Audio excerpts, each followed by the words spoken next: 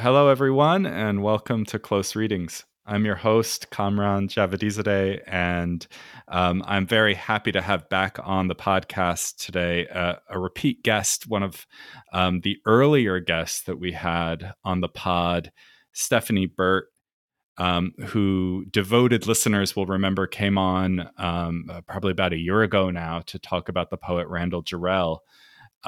Today, Stephanie has returned to talk about a poet who is less well known to me, and I'll bet to many of you, but deserving of our attention for sure, a poet named Allan Peterson.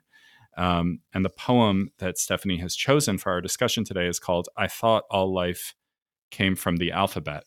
I want to remind you that there will be a link to the text of that poem in the episode notes. So for people who'd like to look at it as they listen to us, you can do so there.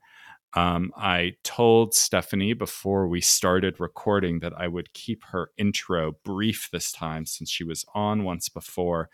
And since I'll bet many of you know who she is already, but let me just remind those of you who don't or who need the reminder that Stephanie Burt is the Donald P. and Catherine B. Locher Professor of English at Harvard University.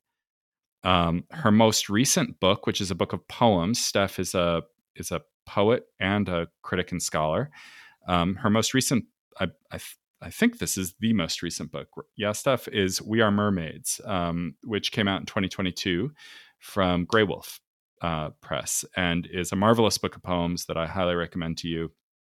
I will supply links in the episode notes to other publications. So if you want to check out Steph's critical work, you can do so there. Steph has been in the news most recently, I think, because at Harvard she's teaching a course right now on Taylor Swift. Taylor Swift alongside and with respect to literature, and that course, once word got out about it, caused quite a buzz. Maybe it's something we can check in on a little bit today. Stephanie, welcome to the podcast. How's that course going? Are you enjoying it so far? Hasn't started. First lecture is Monday, and I'm really hoping more people add it than drop it after that lecture. Yeah. Really my metric for success there. Yeah, no, I understand. I'm sure it's attracted a lot of attention on campus as it has, I can tell you, off campus. I am curious, and maybe just before we dive into the poem in question today, Yeah. about the question that it raises, which I'll bet you have interesting things to say about, namely, this is a podcast that's devoted to the close reading of poems. And there is, of course, a long tradition or a long history of the relation between song forms, popular song forms, and poetry. What we sometimes call lyric poetry, depending on the kind of poem we're thinking of and the moment in time in which we're using these terms. How do you think of the relation between something like song and popular song and poem? Lyric poem. How do you think of the question of whether song lyrics sort of reward close reading in the same way or in analogous ways to the ways poems reward close reading? How has that informed your design of this course on Taylor? I'm going to give you the short answer, the medium answer, and the long answer. Oh, all of them. Okay. Ready? The short answer is that, of course, pop song lyrics aren't the same thing as modern page-based poetry, and neither of them is the same thing as a screenplay, a comic book script, an opera libretto, a stage play, or a novel. Those are all art forms that use words. They're all art forms where you can study how they use words and how the words work emotionally, narratively, intellectually. They're all art forms that I think ought to be studied by people who do literature. I enjoy them all, but they're different. And of course, you can try to study the words in a Lanford Wilson play using the same tools you'd use for a Walt Whitman poem or an Elizabeth Bishop poem, but I don't recommend it because plays are different from page-based poems. That's the short answer. Mm-hmm, mm-hmm. And so songs are too. Yeah. The medium answer is that poems are different from one another too. And the magnifying glass and the sort of calipers and compasses that you use for a Langston Hughes poem aren't exactly the same as the toolkit you'd use for a James Merrill poem. In fact, when you just named Elizabeth Bishop and Walt Whitman, I found myself thinking, oh, I think I probably read those kinds of poems differently, usually. Right, right. Those are all people who mostly write page-based, read them at home. You don't need to hear the voice of an actor or the voice of a poet. Lineated works. They write modern page-based poetry, but they write different kinds. And we don't examine them using exactly the same tools. So, yes, song lyrics aren't poetry in a certain sense, but poetry isn't always poetry. I wrote a book about that. Yeah. And the long answer, which fascinates me more and more as I sort of do this longer and longer, is that these relationships among kinds of poems, ways of being in the world and using language, ways of using your voice and playing music and singing, Mm-hmm. change over time, as well as differing from one creator to the next. So that right now, in terms of the experience of the art forms that we have right now, there's very little overlap between what for me, the most interesting and most emotionally resonant songwriters are doing. People writing words to be sung by particular singers with melodies, Mm-hmm. on the one hand, and what various page-based poets are doing. But if you go back far enough, you can find times and places when that's not true, both in English and in other languages. Right? There's a tradition of ghazal singers who are singing in Urdu and in other West Asian languages, where those are quite self-consciously being written to be read and to be sung. Mm-hmm. Sonnets develop in the Western world as sonnets, partly in opposition to stanzaic lyric poetry that is being written to be sung. Sonnets, 14-line units that don't have a chorus, are not primarily written to be sung. But that's a Mm-hmm. little bit weird. Mm-hmm. One of my favorite books of literary criticism is a book by a medievalist at Stanford named Marissa Galvez. I recommend it a lot. You know that book. Oh, I was talking to Marissa the other day, but go on, please. Yeah. I've met her once in a car for 10 minutes. Yeah. I would love to talk to her more. She made a really important discovery, which is that Western notions of the lyric poem as something that's like a song but not a song Mm-hmm. develop out of literal songbooks, books of words to songs in Western European languages in the late medieval period, which at first are written down so that people can remember or learn the lyrics to songs.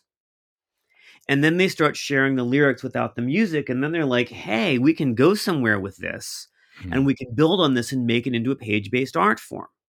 So the That, kid who is studying Taylor Swift liner notes, let's say, yeah. while listening to an album, reading the lyrics or reading them on her phone or whatever as Yeah. she listens on whatever streaming service.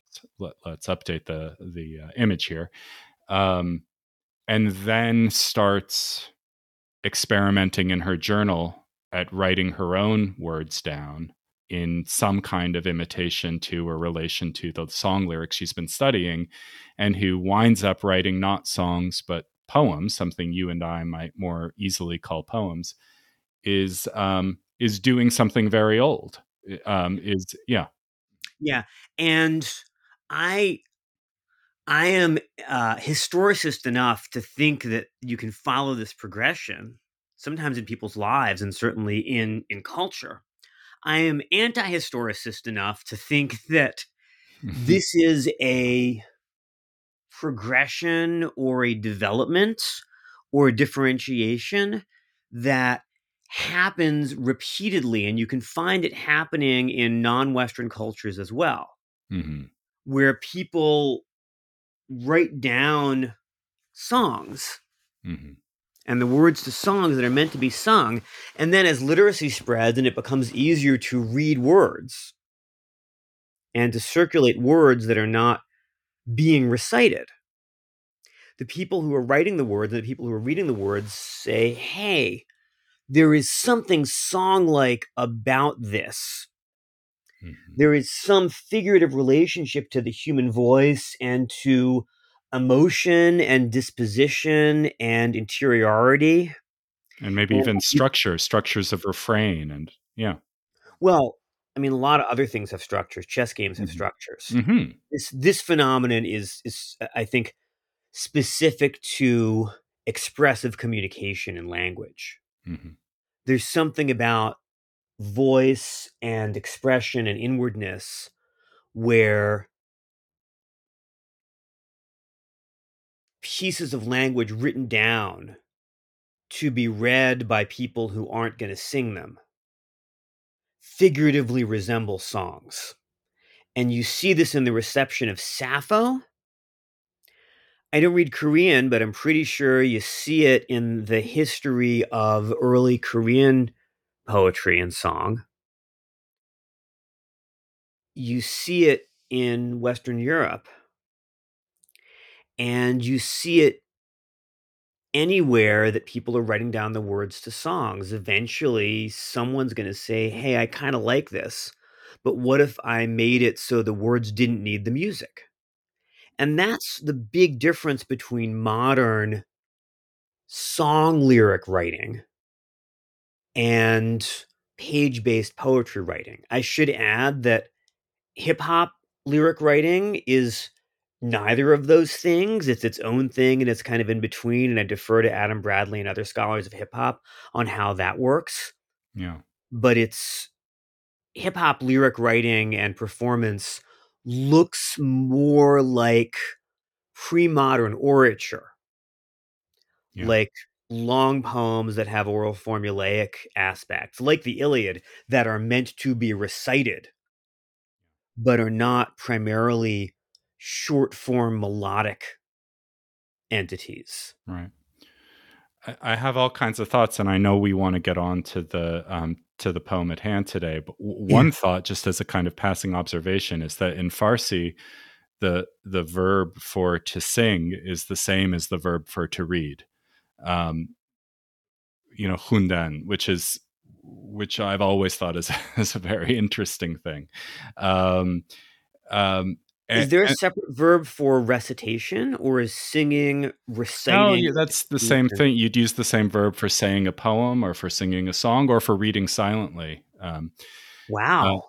yeah. The other thing I just sort of am noting in passing is that obviously history doesn't proceed ever quite as neatly as we schematically sometimes want to represent it as proceeding. But I'm thinking, okay, so let's imagine in some sort of crude history of things, there are song forms, and then somebody, as you say, having written down the words to songs, thinks, oh, this is kind of fun to do, even without the musical accompaniment or without the intention to sing it aloud. So in this way, poetry would develop as a kind of like closet drama version of the dramatic arts. But That's the point, the further point that I want to make is, once that has happened, and now poetry exists as a page-based genre, let's say, yeah. presumably there are kind of feedback loops that develop where it can now influence songwriters, and sort of on we go, right? So That's right. I mean, yeah. anything can influence songwriters. And this is the other part of this development and this sort of differentiation of art forms as more media become available Mm, is poetry becomes its own thing and starts to develop when you have a separate from song once you have writing, mm, and it changes again once you have print. yeah. And it changes again once you have cheap print, which means you get the rise of the novel, which means people are less interested in narrative poetry, which means that people who are serious about arranging words with a great deal of attention to sound and being poets are more likely to focus on lyric and expression rather than storytelling because you have cheap paper, so you have novels. Uh, and then you get recording, right? Yeah. Because it's what happens when you get these differentiations of genre over centuries and over decades. It's not just that people who want to only use words and write for the page no longer have to think about singability unless they really want to. It's also that people who are doing songwriting, no matter how well, it's people who are doing songwriting once there is recording Yeah. get to write for individual voices in the way that certain 19th century composers are writing for particular performers, Hmm. right? List writing for Paganini or something. Um, you can write a song for your own voice, or you can write a song for somebody else's voice. And you can use as many cliches as you want if they sound right. You no longer have to be, if you ever had to be, a memorable user of words to write song lyrics where the song works. But you can. Hmm. The history of songwriting in the era of recorded music gives you songwriters where you really can put a lot of pressure on word choice. And I think that Taylor is one of them. Hmm. And also songwriters where the words to the song are much more conversational and less interesting in terms of close reading. Hmm. The first figure comes to mind is Pete Shelley from the Buzzcocks. Like the first three Buzzcocks albums are great, and the words do exactly what they need to do, and they're moving. Hmm. And ever fallen in love with someone you shouldn't have fallen in love with is a wonderful question to ask, and it's the linchpin of Pete Shelley's, for my money, greatest song. But it's not terribly interesting in terms of diction and imagery. It works because it interacts with the song construction. Yeah. And modern songwriting lets you do that, especially modern songwriting in the era of recorded music. Yeah. That's great. That's great. Well, I'm glad I asked. I'm glad I asked you the question because I knew we'd get a fascinating answer.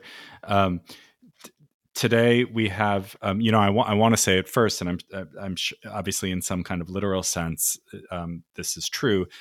A poet who writes for the page, it Yes, seems very much so. primarily. Very Though much so. I have to note, sort of, I hope not too pedantically, that my encounter with Allan Peterson happened not strictly speaking on the page, but on my screen. And I wonder also, as these sort of new technologies come in, Stephanie, and put different kinds of pressure on genre formations, what the internet, if cheap paper did something to the way we think of, or to the way people produce things like novels and poems, what has, or what is the internet doing to our generic conventions right now? Oh, I love that question. So that question has two answers, neither of which affect the poetry of Allan Peterson. Yeah, so maybe we should give them briefly and then move along, or what do you think? Do you No, want? I can answer them briefly. Yeah, good. Allan Peterson's great, should be famous, isn't famous yet. We are working to make him famous. Stay tuned. If you've tuned in for Allan Peterson's poetry, thank you. Yeah. If you've tuned in and you are an editor or a publisher and you have some interest in publishing Allan Peterson's poetry, get in touch. There's at least one book that doesn't have a publisher yet that's quite recent because uh, because people are silly and don't realize he's great, and he deserves to have the same career shape as A.R. Ammons, who is someone who's they're both tremendously intellectual, tremendously brilliant, and fun writers who are discursive and conversational and science oriented and philosophical and unmystical, and who've lived their entire lives outside the giant cultural centers where you get to have drinks with someone who then offers to publish your poetry book, which honestly is the reason why he's not already published by one of our favorite publishers. Um, you have the opportunity to show that he is the A.R. Ammons of our time. I am entirely serious. If you're not already an Ammons fan, maybe we can work on that. If you are an Ammons fan, stay tuned because we're going to get to Allan Peterson. But first, I'm going to answer Cameron's question, which is about the mediation or the, in some ways, disintermediation, the new media effects of the internet on new poetry. That was the question, right? I think so. Yeah, that's Okay. right. So, short answer, if we define poetry as a whole bunch of words arranged so that they can be read aloud by anyone or read silently, they don't need expert performance by an actor or singer, uh, in a way that is structurally and acoustically interesting and emotionally expressive. The internet makes it easier for people who aren't already publishing books to circulate the poems that they write, especially young people who are online more on average. And that has had an effect, an obvious effect, in that you get sort of insta poets, people who write very popular poetry who are often quite young and their readers are quite young. And it's not terribly subtle. Mhm. It's not terribly interesting to me, except as a matter of sociology, but it means a lot to people. And it takes its place in the line of extremely popular, but maybe doesn't hold up under repeated listens, poetry of past generations that circulated in newspapers and in printed books and on records, right? Rod McEwen and James Whitcomb Riley and so on. However, the ease of circulation, in particular among young and online readers of poems by young and online writers, has also done much more interesting things for poets I do like, who I do think reward repeated attention, about immediacy and neo confessionalism and always feeling slightly off and having no boundary between public and private and trying to keep readers engaged all the time and hold people's attention, Mhm. and has generated, I think, especially in the 20 teens rather than, this second, Mhm. a number of writers who came up in the 20 teens who are unimaginable without the culture of people being very online, without Tumblr and Twitter Yeah. and fan spaces. I'm thinking in particular of Patricia Lockwood Yeah. Right. and of Hera Lindsay Bird and her cohort in Aotearoa, New Zealand. Yeah. I was thinking of both those names as you were talking. Good. Yeah. Good, So yeah. Yeah, on the Hera, same page. any minute there's gonna be a second Hera Lindsay Bird book, and, I am looking forward to it. Good. Me too.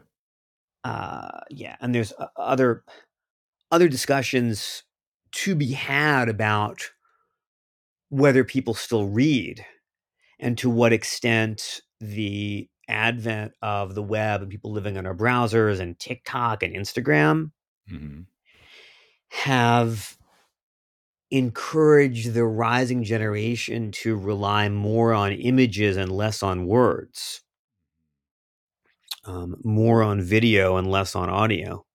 Mhm. I Mhm. hope that's I'm overstating it and overthinking it, because I am such a word girl and a girl who wants audio to be more important than video unless I'm actually reading a comic book. Well, setting aside audio and video, there's also a lot of text online after all that we I mean, even if even if it's on my phone, I may spend more time reading now that I have a smartphone in any Yeah, but given you're day reading than I did before. text. Yeah. And the Well, I'm thing reading all kinds of things. Yeah, yeah. The thing that I'm seeing not in us, like, we're on our phones too much. Like, people of our generation, more or Mhm, less, I know you're younger than me, but, like, you're mhm. over 25. Yeah, Um, by a bit. That's yes, right. yes, so am I. People of our generation, like, are constantly checking our phones unless we are very, very mentally healthy. Mhm, But we didn't grow up watching video essays. I want to learn about something complicated. I am going to try to read about it. mhm, I think that a lot of Zoomers can read, and they even read novels sometimes. But if they want to learn something, they're much more likely to look for a video essay. mhm, That matters a lot. I don't know where it's going. mhm, I think we've already seen in terms of how the dominance of video and of amateur video and of small circulation video affects poetry. We've seen that because when it was the 90s, slam poetry, stage based, performance based poetry was just a different thing from the kind of poetry that I enjoy reading and writing about. mhm, That is obviously no longer true, right? The rising generation, the generation that has risen at this point, the Denez Smith generation, are people who start out as performance oriented poets and keep some of that performance orientation as they write books. mhm. And I wonder whether the video essay generation is going to keep some of that as they write books, if they write books. We'll Well, see. I suppose the sort of trivial answer is inevitably, and we'll see what it's like, you know? Um, Yeah. okay. So Allan Peterson, Stephanie, you've anticipated an early question I was going to ask for you, which was just to sort of situate the uninitiated He's with respect to so this poet. good.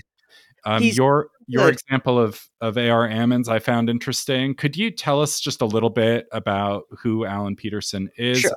sort of biographically, but then also with respect to your understanding of sort of poetry movements or schools of poetry or what Yeah, have you? he's so good. So I used to spend a lot of time in bookstores and in record stores.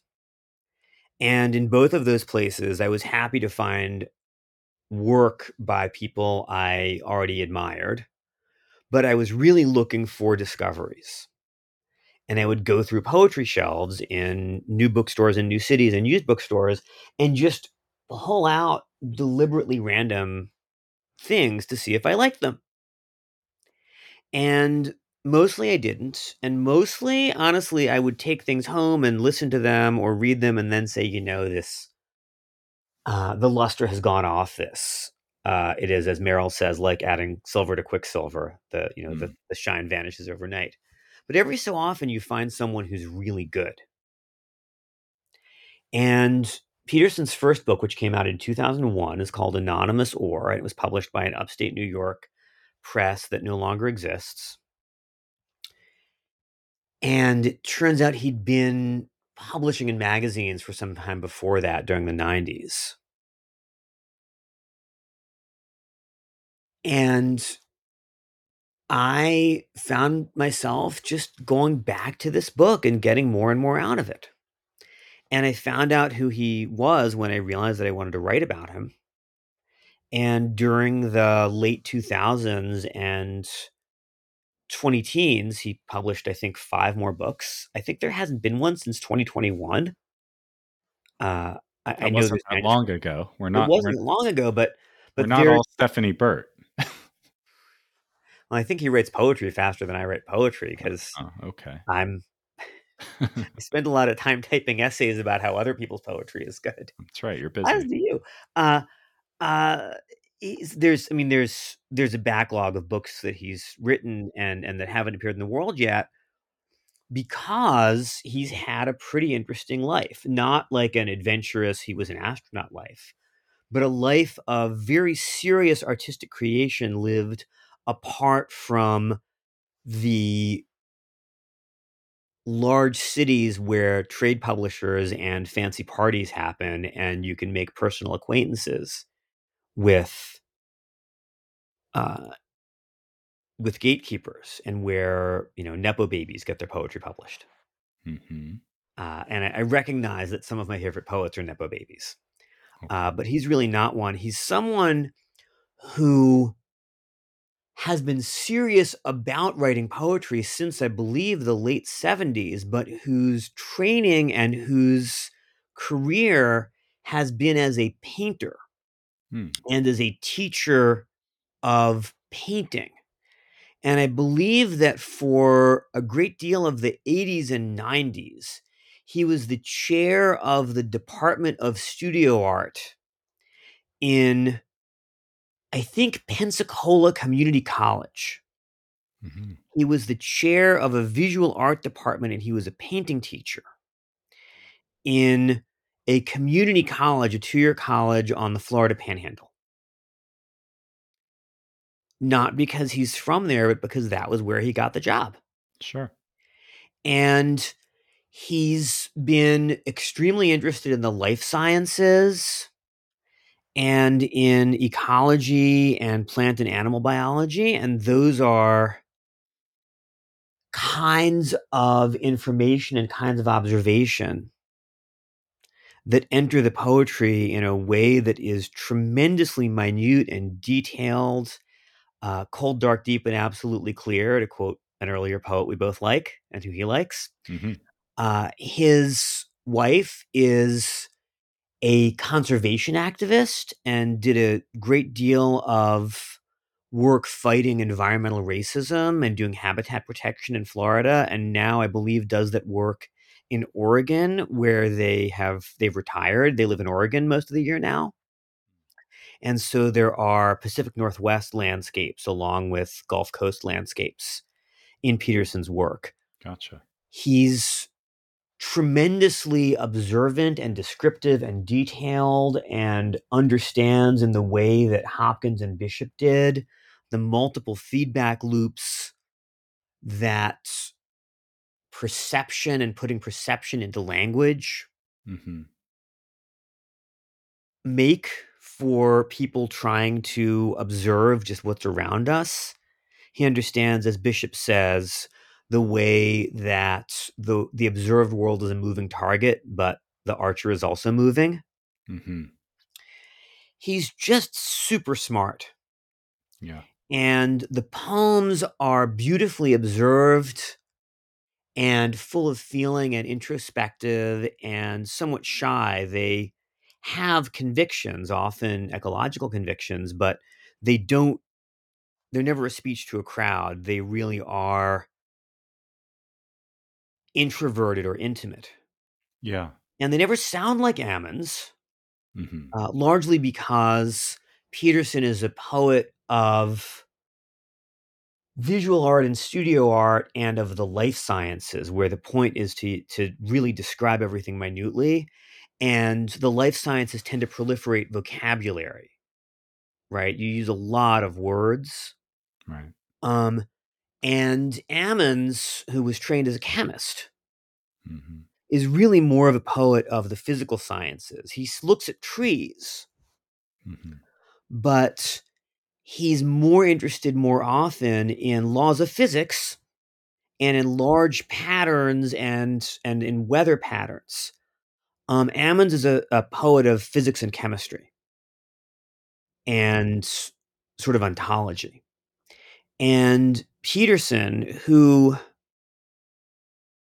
really, everyone who's an Ammons fan should be reading Peterson, and everyone who has the power to publish Peterson should be doing so, because he's not going to show up and make connections for you and give you a fellowship and judge your manuscript and generally exert institutional power.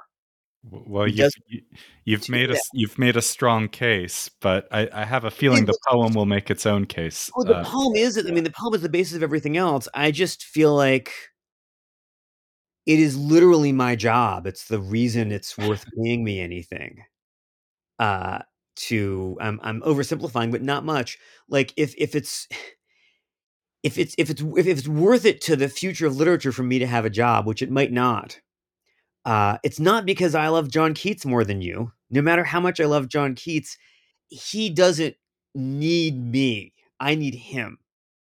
Uh-huh. It is my job to yell at the world until more people publish Allan Peterson's books because they are wonderful and they will make your life better. And they are quiet and they are subtle and they do not fit the prevailing narratives about where poetry is going any more than Ammons did or Niedecker, honestly, for a while. Oh yeah. Niedecker appeals to certain kinds of interest in extreme compression, which is not. I mean, Peterson actually writes wonderful 6-line poems, so he's sometimes compressed also. Uh-huh. He doesn't have the same kind of like relationship to the avant-garde. He doesn't need it. But, you know, it frustrates me that Allan Peterson is not already famous, and I want to do what I can to make him famous. And that means sending people not just to the poems in a book like Fragile Act, which was published by McSweeney's something like 10 years ago, which is a wonderful place to start with him. Good. Um, or to his book from a few years ago published by Salmon in Ireland, which I think is called As Long Hmm. as much as, but also to what he's publishing right now in our leading literary magazines. We're going to talk about a poem that I think is an excerpt from a longer poem because Ammons does this too. Hmm.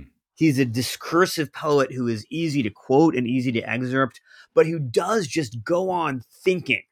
Wordsworth did this too, where you can take Hmm. slices of the prelude and say, hey, here Hmm. is a slice that works on its own. Was it for this or nutting or something? Yeah.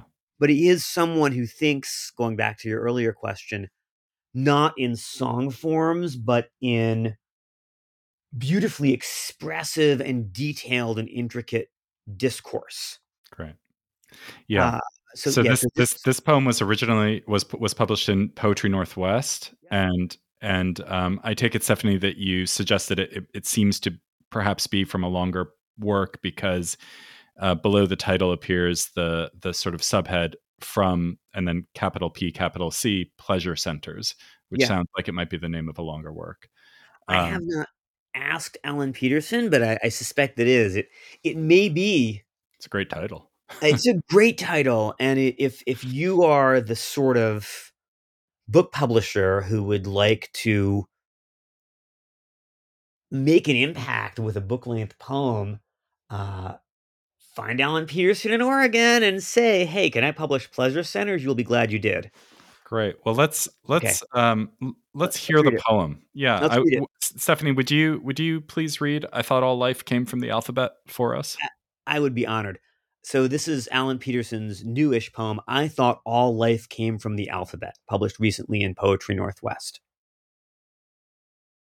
I thought all life came from the alphabet, from numerals, peptides, counting petals for love, hallucinations, platelets stacked in the break front, that words smoothed over irritants with pearl, that salt over my shoulder seasoned danger to taste, that a glass door might close and trees and islands might rush by soundlessly like remembered lives, like silence we have other names for.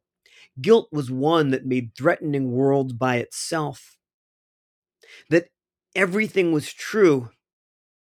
Even a lie was a real lie.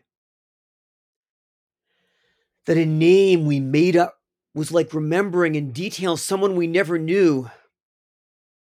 My own examples arriving nightly as if contracted with dream trucking of Stockbridge and Locust Grove, Georgia. I could get up early from another world and listen, Study the bird books, the songs and calls, rendered phonetically the way my turn signal says frisky, frisky as I wait. I expected the purpose of consciousness was to recognize poignancy as an antidote to the cool neutrality of space and the flaming stars like bouquets shipped in from Amsterdam and Oregon, the spider that dropped on a silk thread and struggled in the tub. It is written, it was said, as a finality. Even if the writer worked for the Black Duke or the Chamber of Commerce, you have my word on it, hand on it, a book, a note, a dying sun behind a cloud. Sometimes I thought, what was there left to talk about? Then wisteria fell on the cushion, and my condition was upgraded from swell to ecstatic. That's great. Yeah, it really is. It We, really is. yeah, I'm excited to talk about it. We've just heard Stephanie Burt read Allan Peterson's recent poem, which appeared in Poetry Northwest. I thought all life came from the alphabet. Stephanie, this is a poem whose title is its first line as well. Yep. And I thought, well, why not? Let's just take that as this kind of first unit for our attention. What kind of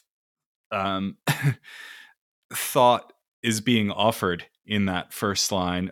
What's the kind of view it's expressing, or what's the mood of its expression? I'm curious about just as a starter here, the fact that the verb is in the past tense suggests, though it never really asserts, I once thought this, now I no longer do, or something like that. Yes. But what kind of person thinks that all life came from the alphabet? What would it even mean to think that? It's an absurd thought, but it makes a kind of sense. I mean, it's not true, but it's not absurd at all. I resemble that remark. Wallace Stevens often resembled that remark. Yeah. Someone who lives in language, someone who looks around and sees, as Stevens said, men made out of words, and women and non-binary people made out of words too, and frogs and dogs and everything made out of words. Someone who loves and is so attached to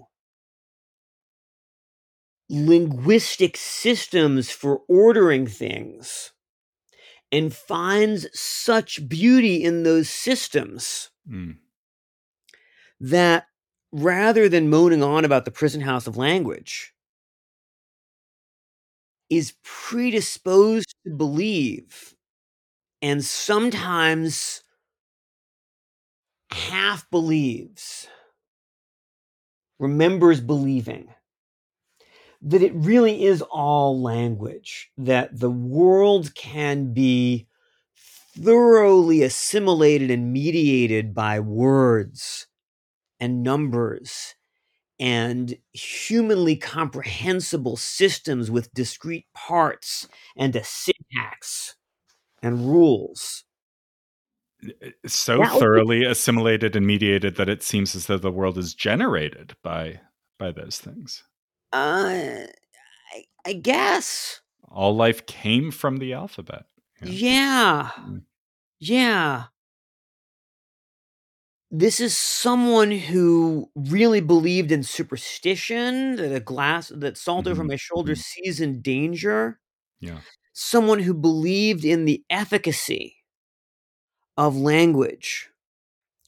Someone who believed that if you say something, children tend to believe this, if you say something, it is in some sense true. Even a lie was a real lie. Yeah. That when you make up a character, a fictional character, let's say, they in some sense exist. That the mind with its meaning-making apparatus fits into a world made of meanings. And one of the things I like about this poem is the way that it explores that hypothesis with humor and beauty. If you if you pass a truck on the Mass Pike that says Dream Trucking of Stockbridge, which is a town in Massachusetts, then you figure that the truck must contain dreams because words mean something. That is an attitude that is surprising and a bit dangerous because it means even bad, insincere actors, Chamber of Commerce people, for example, uh, say words and the words change the world. The words do something, the word means something. But Right. it's also an exciting way to live because it means that the words that you're comfortable with, the words that you understand, the systems you can move among, have power and consistency and won't let you down. You might be baffled or overwhelmed or frustrated, but you won't be plunged into a kind of abject void of meaninglessness where words don't fit the world. Words do fit the world in this Mm. way Mm. of thinking. Hmm. And Peterson at the end, where the lines get shorter and the vocabulary gets less remarkable some of the time, Hmm. and the phraseology gets briefly medical, and there's only one word for a beautiful plant or a beautiful thing, wisteria. Poems that imagine a good fit between the system of language and the world, that the phenomenal world, the material world, the world outside ourselves. Those poems, which have existed in Western languages at least since Shakespeare's sonnets, probably since Sydney, those poems generally do one of two things. They can do what the Shakespeare of the sonnets does, and what Thomas Hardy sometimes does, and what John Ashbery sometimes does, which is to say, oh dear, Stevens does this too sometimes, to say, oh dear, seeming is not being, language is not the world. My attempt to make everything make sense has failed. The Dark Lady lied a lot. My sex drive has gone into the toilet. I'm very sad because the world of reality cannot be captured in organized language. The only emperor is the emperor of ice cream, I right? was going to say, let B be finale of scene. I Right. was waiting for you to say that. Yeah. The thank you for You saying got, that. you got to give me a moment. I'm giving you a moment. Uh, you can start a poem with your sense that language fits the world and then get really disillusioned and sad because it doesn't. Hmm. Or you can be a rather thoroughgoing mystic. Hmm. You can be the early Yeats or certain parts of Blake, or I suppose someone like Robert Duncan, who's just casting spells, who I don't understand, but like my friends love him. There's clearly Or, something there. or maybe Merrill and Sandover, Oh, where really all life does come from the alphabet, Stephanie. The from alphabet God arrayed B. on the Ouija board. Yeah. From God B. Um, we need to do this again and talk about a scattering of salts because I Oh, don't great. think Yeah. Merrill goes on believing that. No, I don't either. That's why I said the Merrill of Sandover. But yeah, but say more. So sorry, you said there are two kinds. So there's on the one hand, there's the poet who thinks actually reality is not sufficiently well described by language. After all, there's a kind of Yeah, disappointment or sadness to the language. arc of Yeah, that poem. yeah. Language On has the failed me. Seeming is just seeming. What a bummer. And then there's a on the kind of other hand, there's the mystical poet, and then we got sidetracked into deciding whether Merrill was or wasn't one. But say right. say more about that type. Okay, about mystical poets. Well, yeah, I mean, finish. So, how does the mystical poet, to use your phrase, Stephanie, avoid the disappointment that Well, they that believe in skeptical magic. poet? Yeah. They believe in magic. They have either a deeply idiosyncratic sense of how they can arrange the world to their liking, Hmm. or they just actually rely on religion. Right? Hmm. Hopkins Hopkins tells us that there lives the dearest freshness deep down things because the Holy Ghost broods over the world with bright Hmm. wings. Hmm.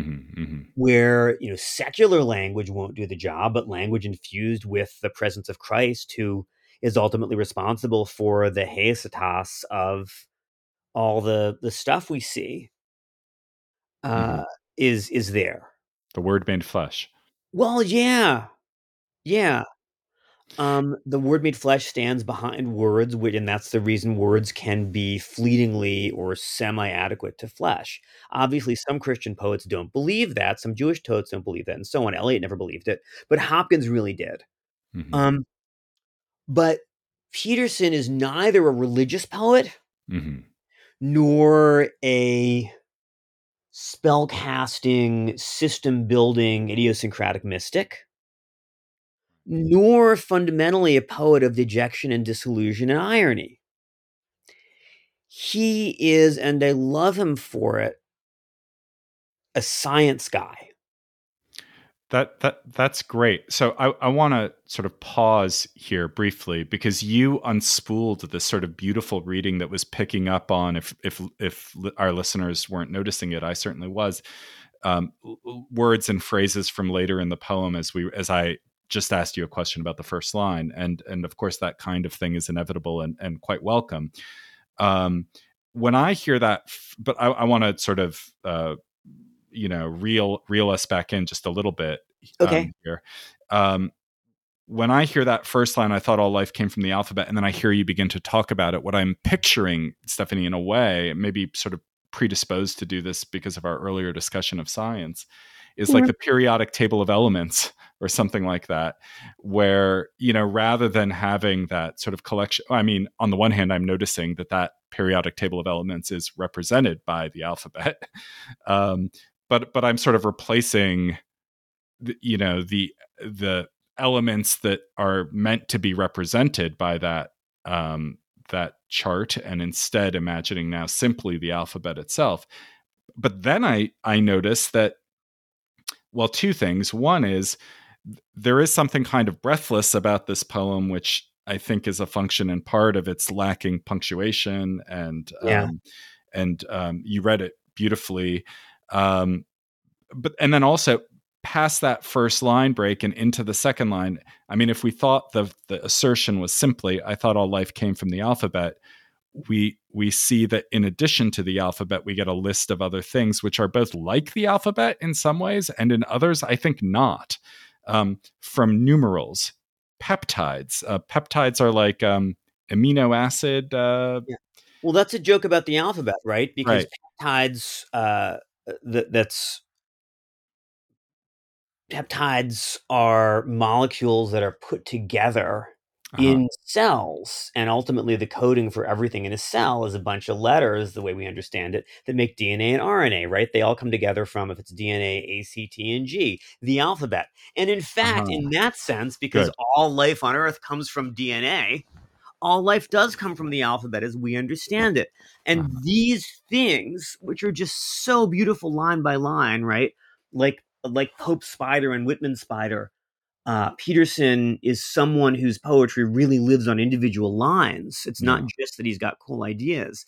Every line does something fun. Platelets stacked on the break front Yeah. is just an incredible sort of, almost, it's not totally like Merrill because it's more sciency. Um, but Merrill never wrote a poem of science in his life, even though he believed that he was being told to write poems of science. He's not a science guy. That's a separate podcast. We should do it.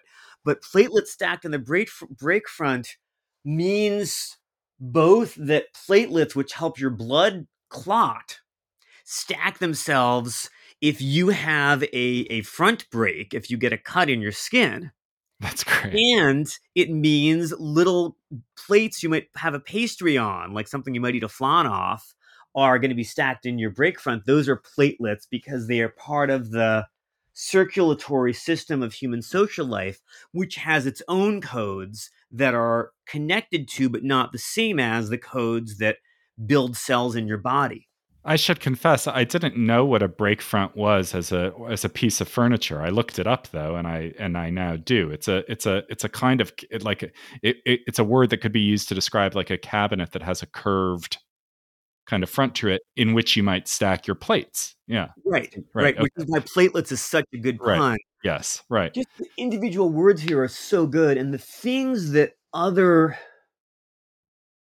philosophical poets tend to do with syntax and sound, Peterson sometimes does with word choice, because his mind is so much a mind conditioned by observing a very fertile, crowded, seen world in the tropics, of the subtropics in Florida, and a mind conditioned by, and I don't know where he got this, he's not trained in biology, but did you ever do a quadrat study? Did you take like AP Bio in I high didn't school? I didn't take AP Bio. I don't know if I did that, but if I did, I don't remember it. So tell us what you have in mind. Oh, so a quadrat study. This is one of my favorite AP Bio things. I should, if he's listening, I should thank AP Bio teacher Bill George from Georgetown Day School in Washington D.C. You go into a forest, or you could do this with the ocean floor if you want. You can do it with anything. You stake out a certain amount of ground, and then you Mm, just count all of the living things mhm, in that piece of ground. If you're doing it with a square foot of beach or a cubic foot of beach, you might count the clams and count those little worms that dig into the sand. And if you can do the sampling, you count the bacteria and you see how much seaweed is washed up, and you see if there's any beach grass. Like, if you're doing it on the forest floor, which is where we used to do it, you're counting worms and beetles and ants and different kinds of fungus and shrubberies and germinating seeds and squirrel feces to indicate there's squirrels there. You're just looking at all the different kinds of life that are there, and it tends to expand your vocabulary. I'm realizing that the bell this rang for me was not from bio, but from poetry. The poet Brian Tier has in the book Doomstead Days has a series of poems called something quadrats, I think, Uh-huh. that plays on just this idea. Yeah, yeah. I don't Yeah. know that book. I know some of his Yeah. earlier work. I got to look at that book. Yeah. But the getting back to the philosophical and epistemological disappointment of realizing that the world exceeds your words for it, and the world does not fit into any of the linguistic systems for organizing it that we have. That is not ultimately a disappointment to Peterson, Mm. nor is it a truth that he denies by casting spells or going to church. Although, if you like doing those things, don't let me stop you. Instead, he demonstrates, and this is really rare. I want to say Ammons does it. Um, I think you could argue that Terence Hayes occasionally does it because Hayes is multiply minded in similar ways. Uh, what Peterson does at the end is to give us the intrusion of the phenomenal, not yet named world of experience before we have language for it. A tiny bit of new experience into the world of systems that this poet has inhabited. Hmm. And instead of becoming sad because the world exceeds our systems, Hmm. or instead of insisting that his system includes it all, and instead of feeling deceived or let down, Peterson really models secular joy in observation. He does, and again, this is so sciency. Um, he's thinking about the pros and cons of understanding life as systems and treating words as kinds of power. And then this piece of flower, a piece of leaf falls beside him. And he doesn't say everything dies like in Hopkins's poem Spring and Fall. He doesn't say, well, I wasn't expecting that. I guess language is stupid. He doesn't insist that there is no ground of being and everything's terrible. He says, what could be better than the feeling of play within language, the feeling of play that also exceeds language? Mm-hmm. There is a kind of ecstasy in realizing that there's always more to learn, there's always more to explore. There's always something that you could harmlessly study and learn that you didn't know about yesterday. Well, the physicist or the chemist might think like everything that can exist does, and our science describes it. The life scientist, on the other hand, to go back to the distinction you were making earlier, because the object of study is life and because of the nature of life, there will be something new, tomorrow that our language has not yet described. But That's exactly right. That's exactly right. And Peterson, in other moods, can point out that we're probably killing off species of beetles faster than we can describe them. Right.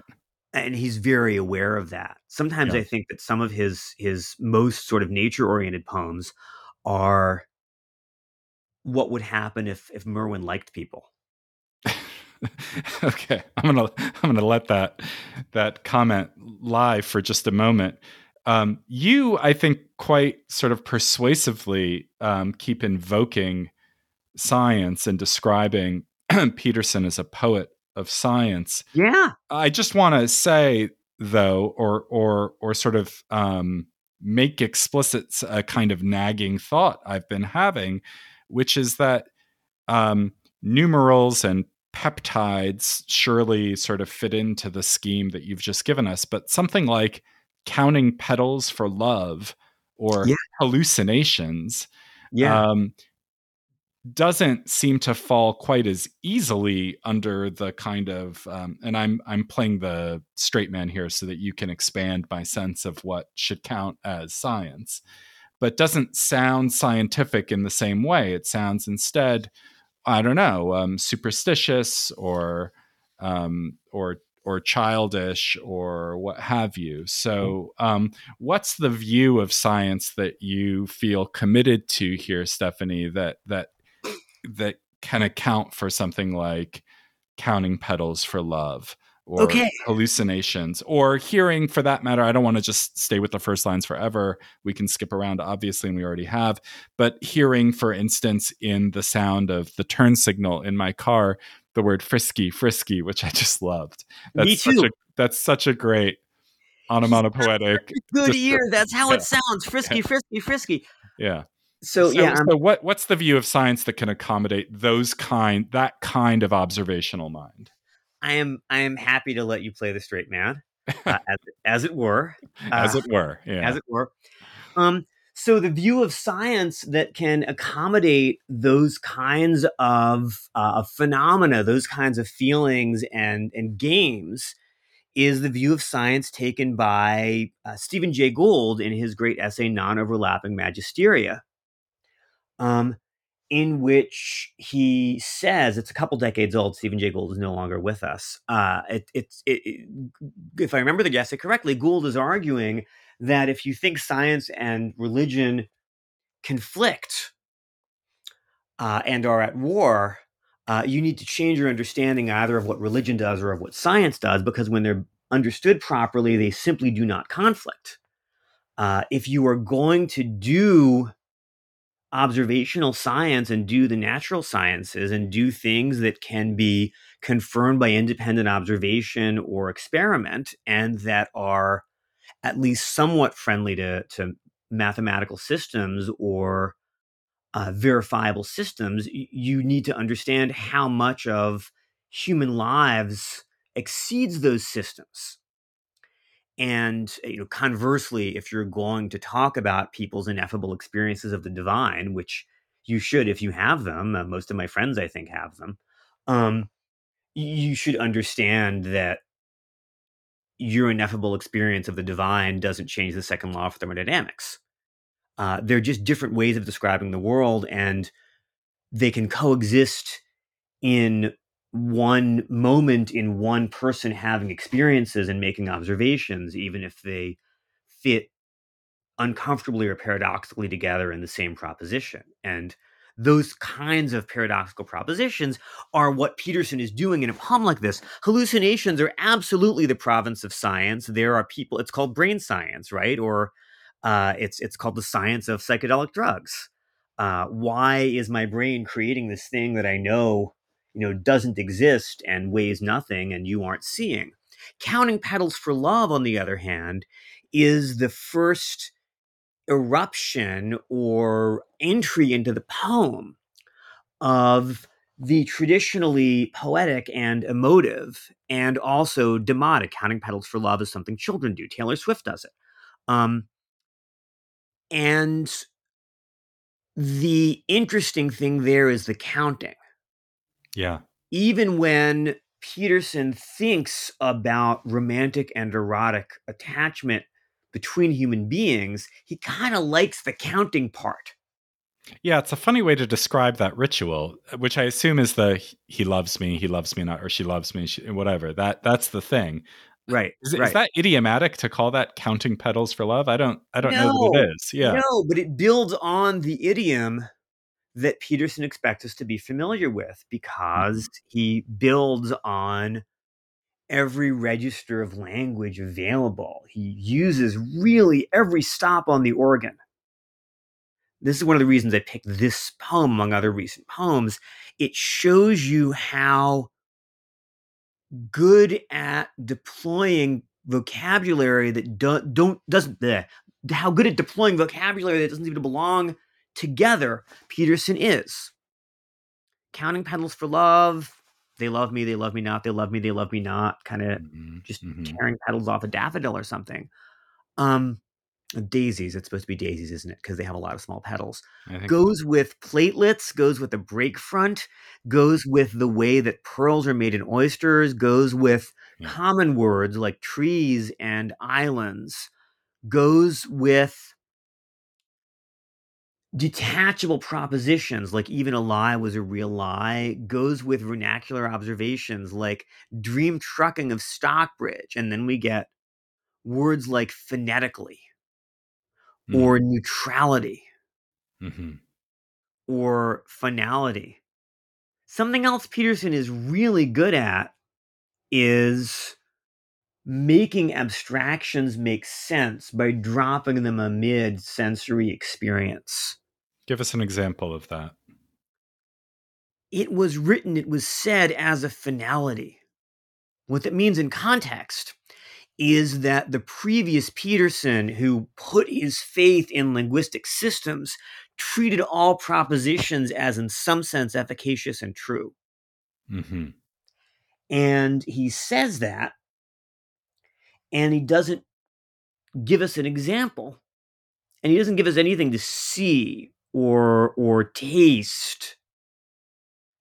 And it takes a little while. He immerses that in narrative. It seemed to him, to the Peterson, the pre-Wisteria Peterson, as it were, that everything that mattered belonged in a linguistic system, and everything in a linguistic system was in some sense important and valid and true and made its own truth. It's the language magic that children believe in. It's the kind of attitude that helps people write poems sometimes. Yeah. And the an alarming thing about that belief is it means even when someone odious whom we know lies a lot says something, it feels true and it changes the world. We now know a lot about propaganda. We know that when an extremely odious person gets on TV and says something a lot, it changes the world, Mhm. even if this person is a liar motivated by the most predatory versions of capitalism, or by a wish for personal power in a feudal system. Mm-hmm. Um, and Peterson knows exactly how far he can take those kinds of arguments before he needs to give us something else to see. A Mm-hmm. book, a note, a dying sun behind a cloud. Mm. Yeah.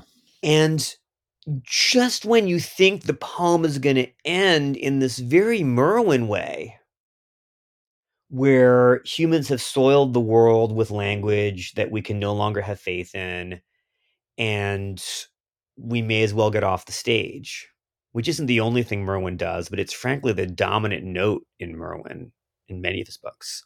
Mm-hmm. Just when you think that we're going to hear humanity denounced as liars, which, you know, that is a creditable position. And when I haven't had enough to eat, I feel that way myself. Peterson tells us what someone as available to equanimity, someone as observationally gifted and as flexible and as capable of calm as he is, can do with disconfirmation. Then wisteria fell on the cushion, and my condition was upgraded from swell, I was feeling okay, pregnant, as Hopkins says, with words, Mm-hmm. to ecstatic. I was very happy. I was able to go outside my body. I was able to realize that I don't even need to leave my couch to have an experience of the world being more marvelous than I expected and of strange new worlds appearing that don't fit into my systems. Why It's like, wisteria? why wisteria? Yeah. It's brightly colored, Mm-hmm. and I believe it tends to be yellow. I think lavender. I think we can. There's wisteria in Robert Lowell that is yellow. Uh-huh. Okay. Um, This is what happens when Pink. you You know learn your what? botany Sorry. from poetry. No. I'm thinking of Robert Lowell's poem "The Drinker" that ends with Mhm. "Oilskins yellow as forsythia." Let's Oh take a look yeah. at No, it wisteria. was yeah, forsythia for sure is Is yellow. yellow. Yeah. But Wisteria no. is in fact lavender. Yeah. Um, S Well, what I is also important? there's something about the way the word sounds too. Forget about what the thing looks like, right? I mean, if all life comes from the alphabet, then presumably we're inclined to care just as much about what the word sounds like as we are what the flower looks like. Or maybe we think moreover that there's some correlation that's real and not just arbitrary between what the flower looks like and what the word sounds like. I would say that you're overthinking it, and that Peterson How expects dare you. you? Well, no, I think Peterson, who probably doesn't like Robert Lowell as much as I do, or think about Robert Lowell as much as I do, although he might, um, and honestly gets outside more. Does not expect me to confuse wisteria with forsythia. That's just me being a pathetic creature of words who doesn't get out enough. Uh, Hmm. what is important is that this is a brightly colored flower whose petals can be high up because it grows on vines and can fall, and that the flower petals are not bright red or pink, which would Why was that important? because they don't look like blood and they don't suggest Valentine's Day or erotic I love. see. I see. So you don't think as I do. You think I'm overthinking it if I say that there's something about the way the word wisteria perhaps echoes a word like wistful. Oh no, it does echo wistful. I'm okay with that. I just think that the Wisteria forsythia association is one that I need to get out of my mind because the poem. That was your association. That's not Yeah, okay, me yeah. or I thought you were telling me that my association was okay. I think the Wisteria no. wistful association, it absolutely is there, and Uh-huh. that um, false cognate Yeah. contributes to our expectation that the poem will end in disappointment, Hmm. and it doesn't. He's doing okay. Not the least of my favorite things about reading a whole lot of Allan Peterson poetry is that while he understands that equanimity is difficult to sustain, just like domesticity can be difficult to sustain, while he understands that as a species, we continue to be immensely destructive and collectively make bad choices and are sort of stuck in the tragedy of the commons and kind of suck in a lot of ways. Mm-hmm. It's also wonderful to be alive and to listen to other people and to take in new experiences and sustain bonds with the human and the non-human world.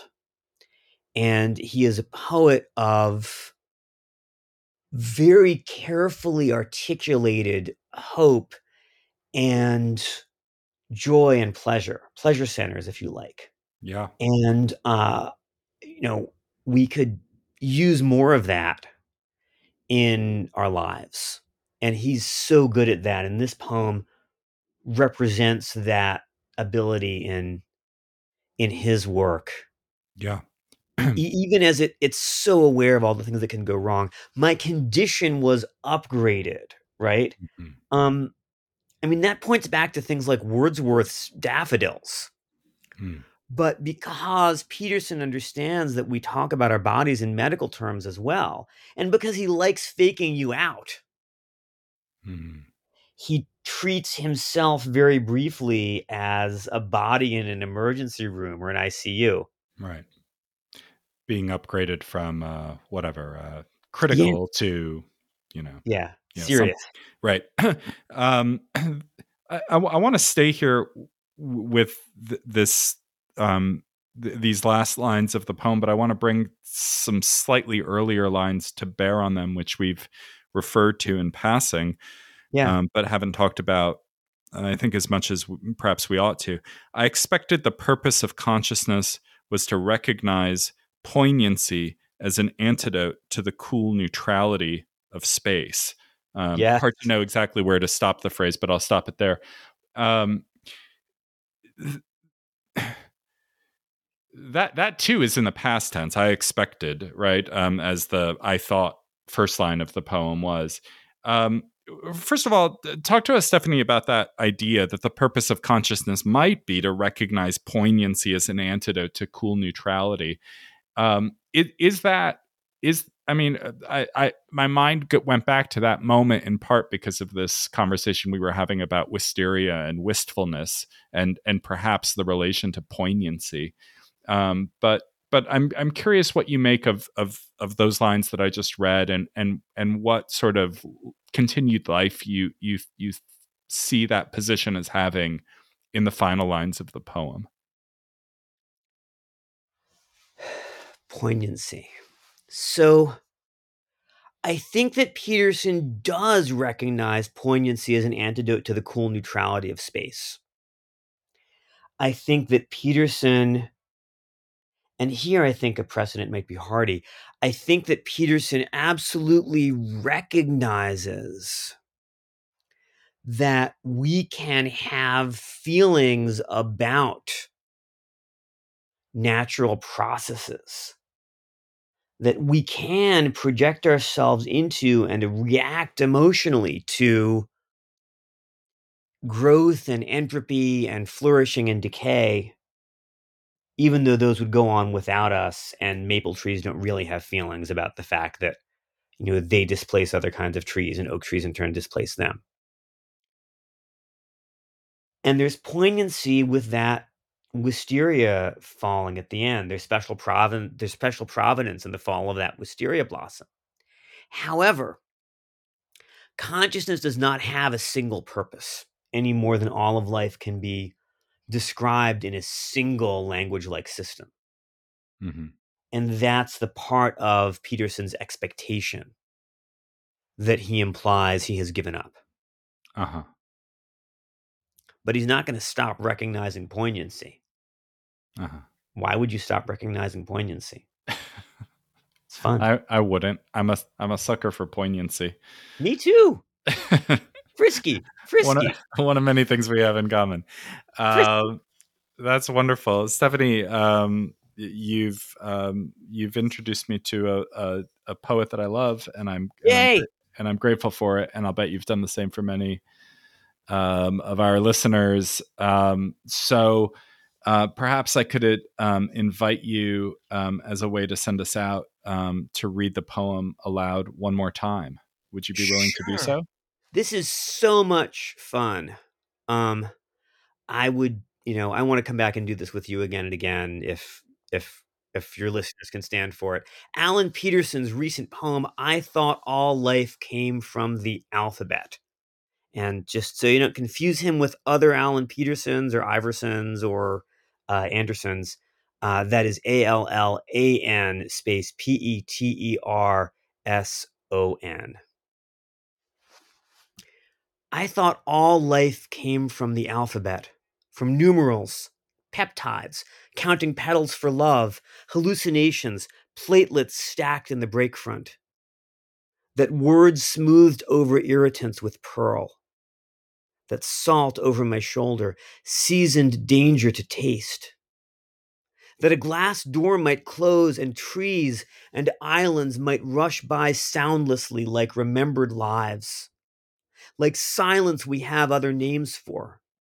Guilt was one that made threatening worlds by itself. That everything was true, even a lie was a real lie. That a name we made up was like remembering in detail someone we never knew. My own examples arriving nightly as if contracted with dream trucking of Stockbridge and Locust Grove, Georgia. I could get up early from another world and listen, study the bird books, the songs and calls rendered phonetically the way my turn signal says frisky, frisky as I wait. I expected the purpose of consciousness was to recognize poignancy as an antidote to the cool neutrality of space and the flaming stars like bouquets shipped in from Amsterdam and Oregon. The spider that dropped on a silk thread and struggled in the tub. It is written, it was said, as a finality. Even if the writer worked for the Black Duke or the Chamber of Commerce. You have my word on it, hand on it, a book, a note, a dying sun behind a cloud. Sometimes I thought, what was there left to talk about? Then wisteria fell on the cushion, and my condition was upgraded from swell to ecstatic. Well, Stephanie Burt, what a pleasure this has been. Thank you. That was Steph Thank you. reading. Yeah, my pleasure. Steph reading Allan Peterson's "I Thought All Life Came from the Alphabet." It's been a delight to think about this poem with you, and I really appreciate the time and the attention. I appreciate this is so much fun. Let's do it again. Thank you so much for having me. Sure. As long as I have a podcast, you're a welcome guest on it. Thank you, listeners, for hanging out with us. Stay tuned. Please, do all that good stuff like following the podcast, leaving a Rate and rating and review the review, podcast. that Rate stuff. and review the podcast on iTunes and other platforms. It really Yeah. helps. Share it with a friend. Share an episode with a friend, and read poetry. Be well, everyone.